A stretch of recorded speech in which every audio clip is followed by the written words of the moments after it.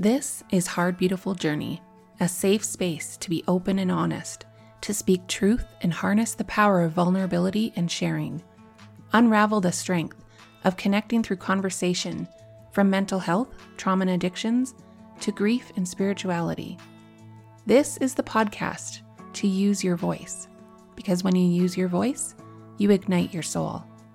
I am your host, Tiffany Vaughn. Join me as I help others talk about their hard, beautiful journey. I know they will inspire you as much as they inspire me. So let's get started.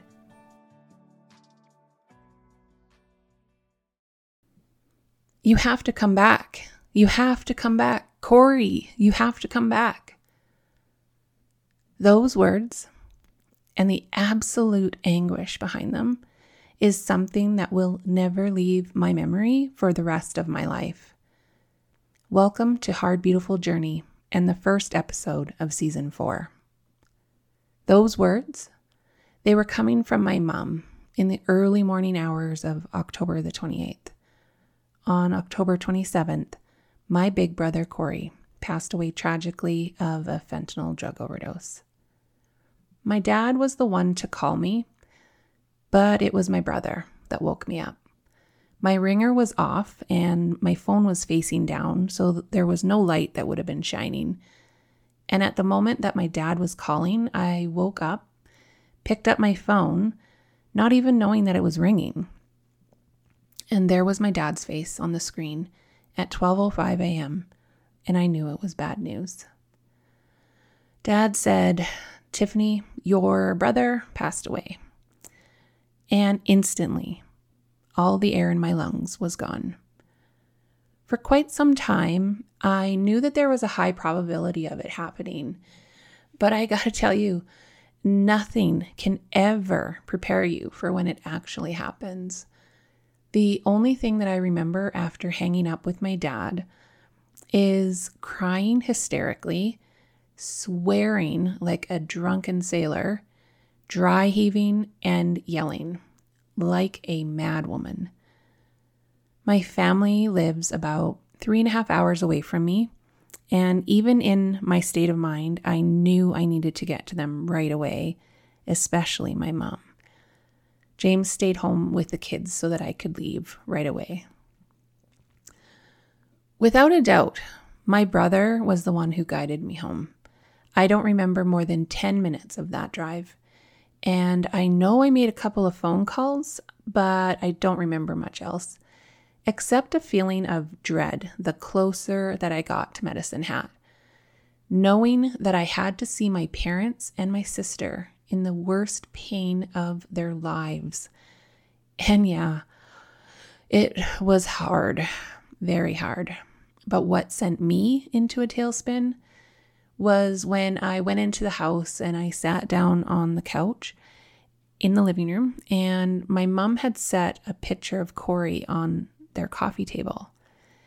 And it was seeing his face in that picture, a picture that I had taken of him a few years ago, and knowing that I would never see him again, I lost all of the air in my body again, and a full-blown anxiety attack hit me. Thank God that my mom and sister were there in that moment with me on the floor. The days that followed are a bit of a blur, but there were a few moments that I'm wanting to share with you, and the reason being is best explained in a text, actually, that a dear friend of mine sent me, and this is what it said. "As you rejoice in the raw, real truth of it, it gives me and others permission to get real with our own grief and sit in our own feelings. You're such a big, beautiful, bright light of love in all its mess and grace. Truly. Thank you for being you and loving all of her. The more we all do that, the more we will all pull through together and learn acceptance more and surrender more." Thank you, KL, for that message. You know how much that message means to me. The first moment that I want to talk about was the day after my brother died. I was definitely under the influence. I felt the need to numb myself as much as possible so that I didn't have to feel my heart breaking into a million pieces every single second. It was early afternoon, and my parents, they live across the street from a school. It was a Thursday, so it had kids in it. And if you listened to episode 50, you would have heard how my brother and I danced in the rain together, and we laid on the grass in that schoolyard and told each other how much we loved each other and that he would get through this. Well, I wanted to feel close to Corey again, and in my state of mind, I thought, go to the schoolyard. He'll be there. So I grabbed a blanket, put on my hoodie with my pajama pants, and headed across the street. I put the blanket on the grass, I laid down, and started talking to Corey. And it was a rainy, cloudy day, but I felt a bright ray of sunshine hit my face, and I knew it was him saying, "I'm okay, Tiff. I'm okay." Then I saw my brother-in-law's face in front of me, begging me to get up because it was almost time for recess, and I probably scare some kids if they saw me laying there in the rain in my pajamas. I do believe that I told him to beat it once or twice, but thankfully my senses returned and I agreed with him and went back to the house. Thank you, Scott. My brother lived in an apartment in the Hatch, one that I had never been to. It still breaks my heart when I think about that.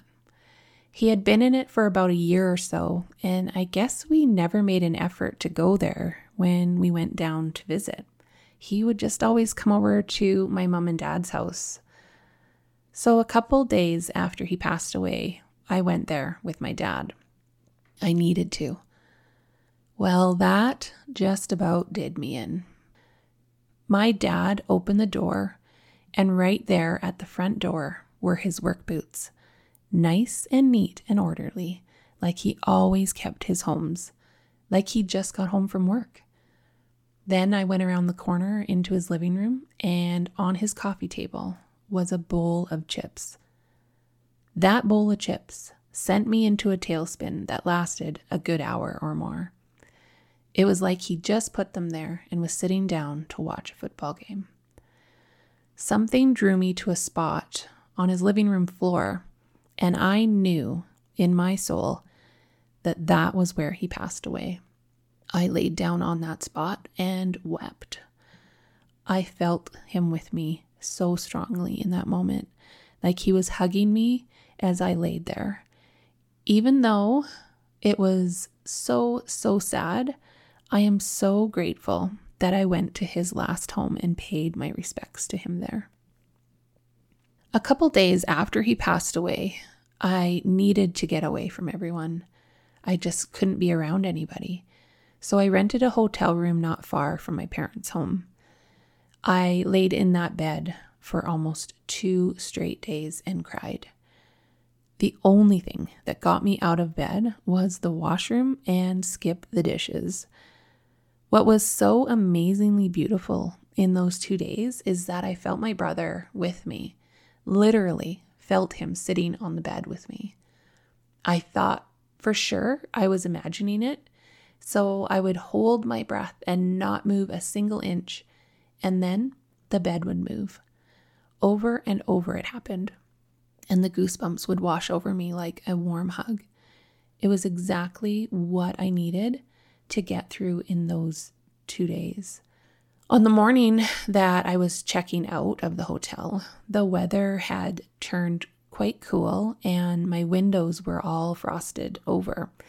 And I went to go and get something out of my purse to try and scrape the windows, and I clearly heard the words, "Get inside."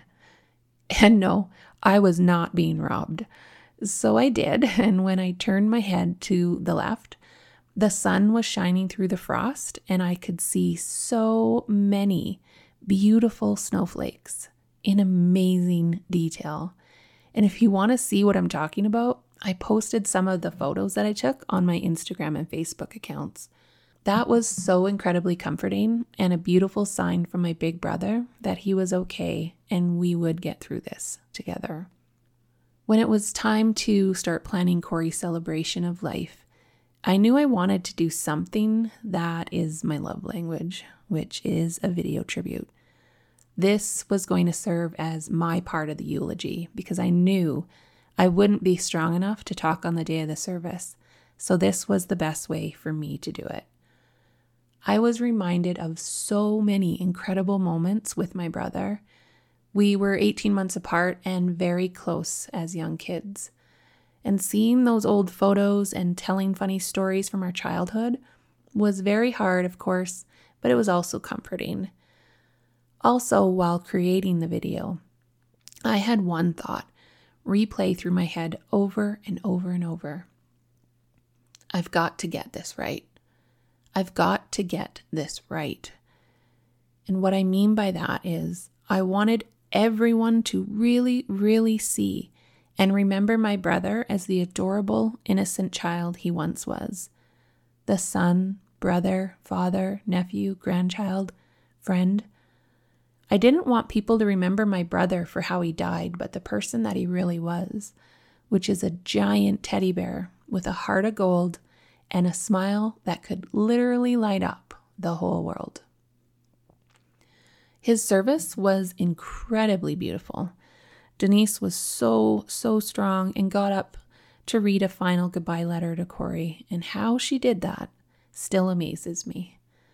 Then my video was shown, and yep, absolutely, I cried like a baby along with everyone else.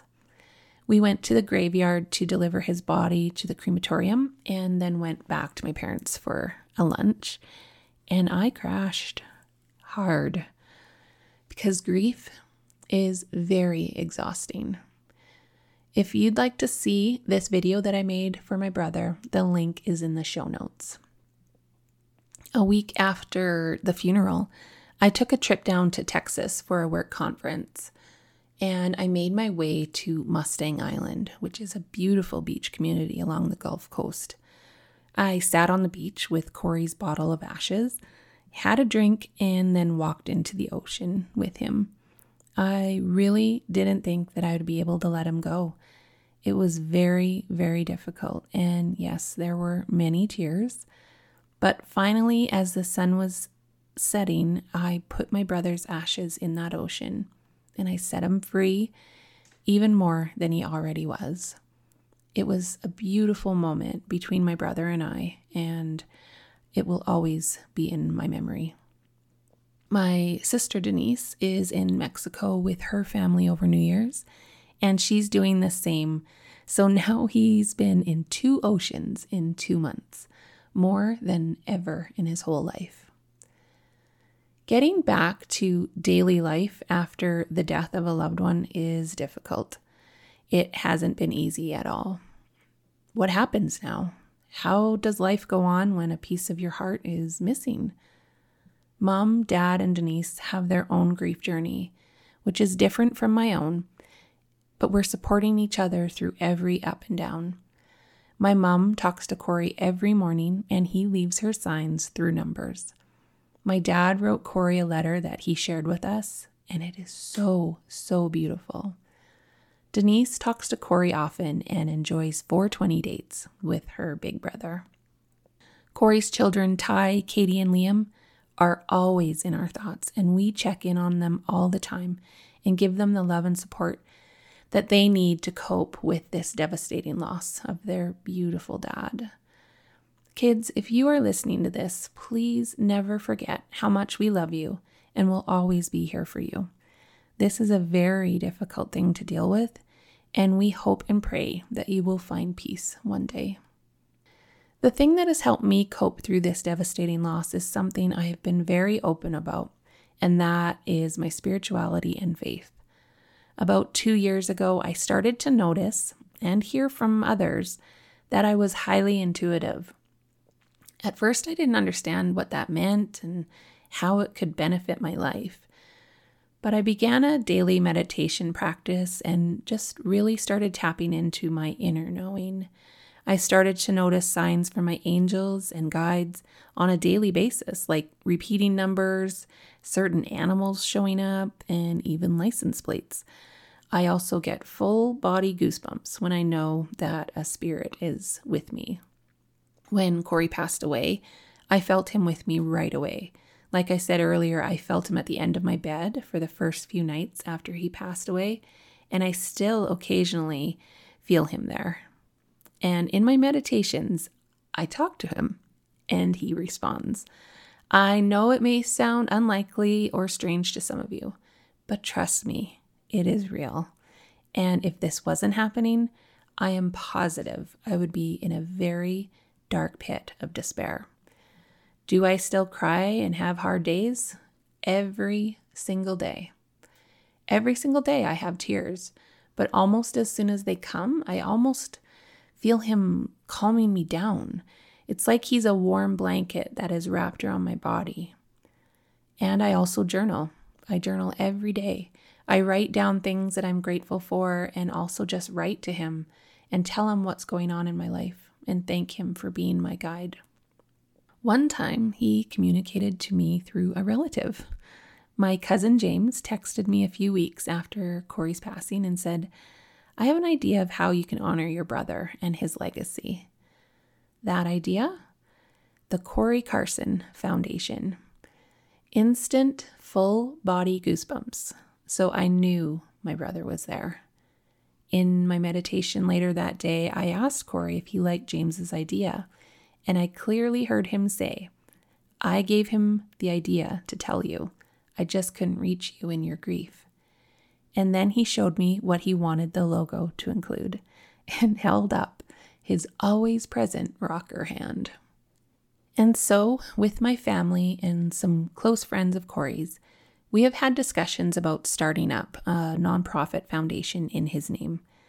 There are a couple of big whys for this foundation, why we want to do it.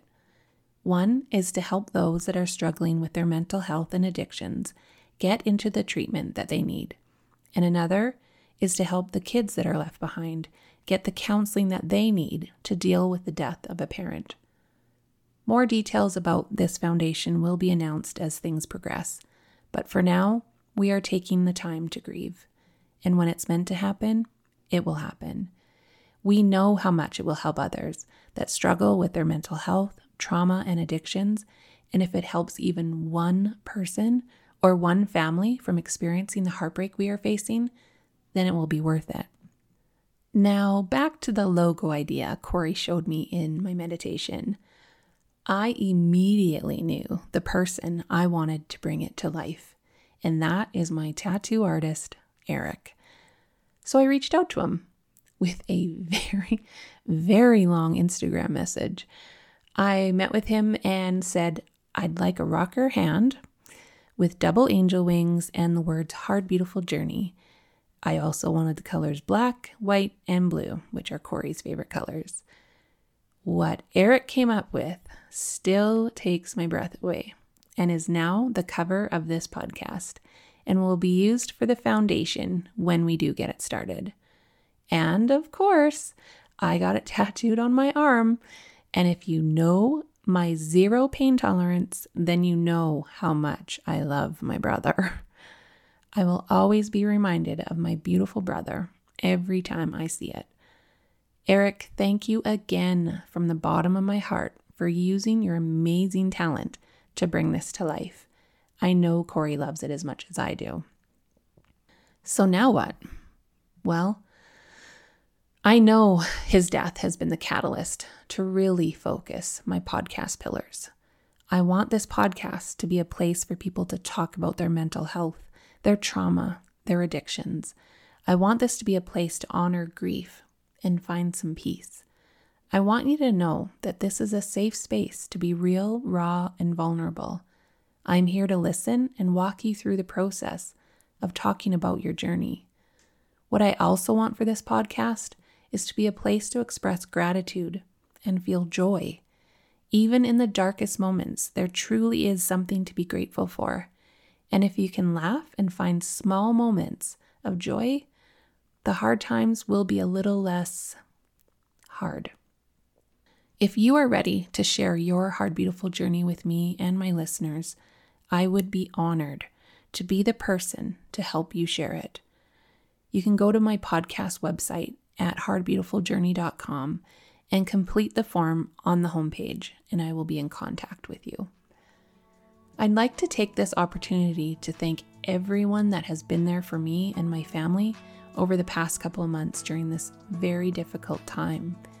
Every call, text message, and hug has been so appreciated. It truly means the world to me and our family. And finally, please remember that you are never alone in your struggles. Please don't suffer in silence. There is always, always someone there to listen, and I am one of those people. Until next time, please be kind and stay well. Bye-bye.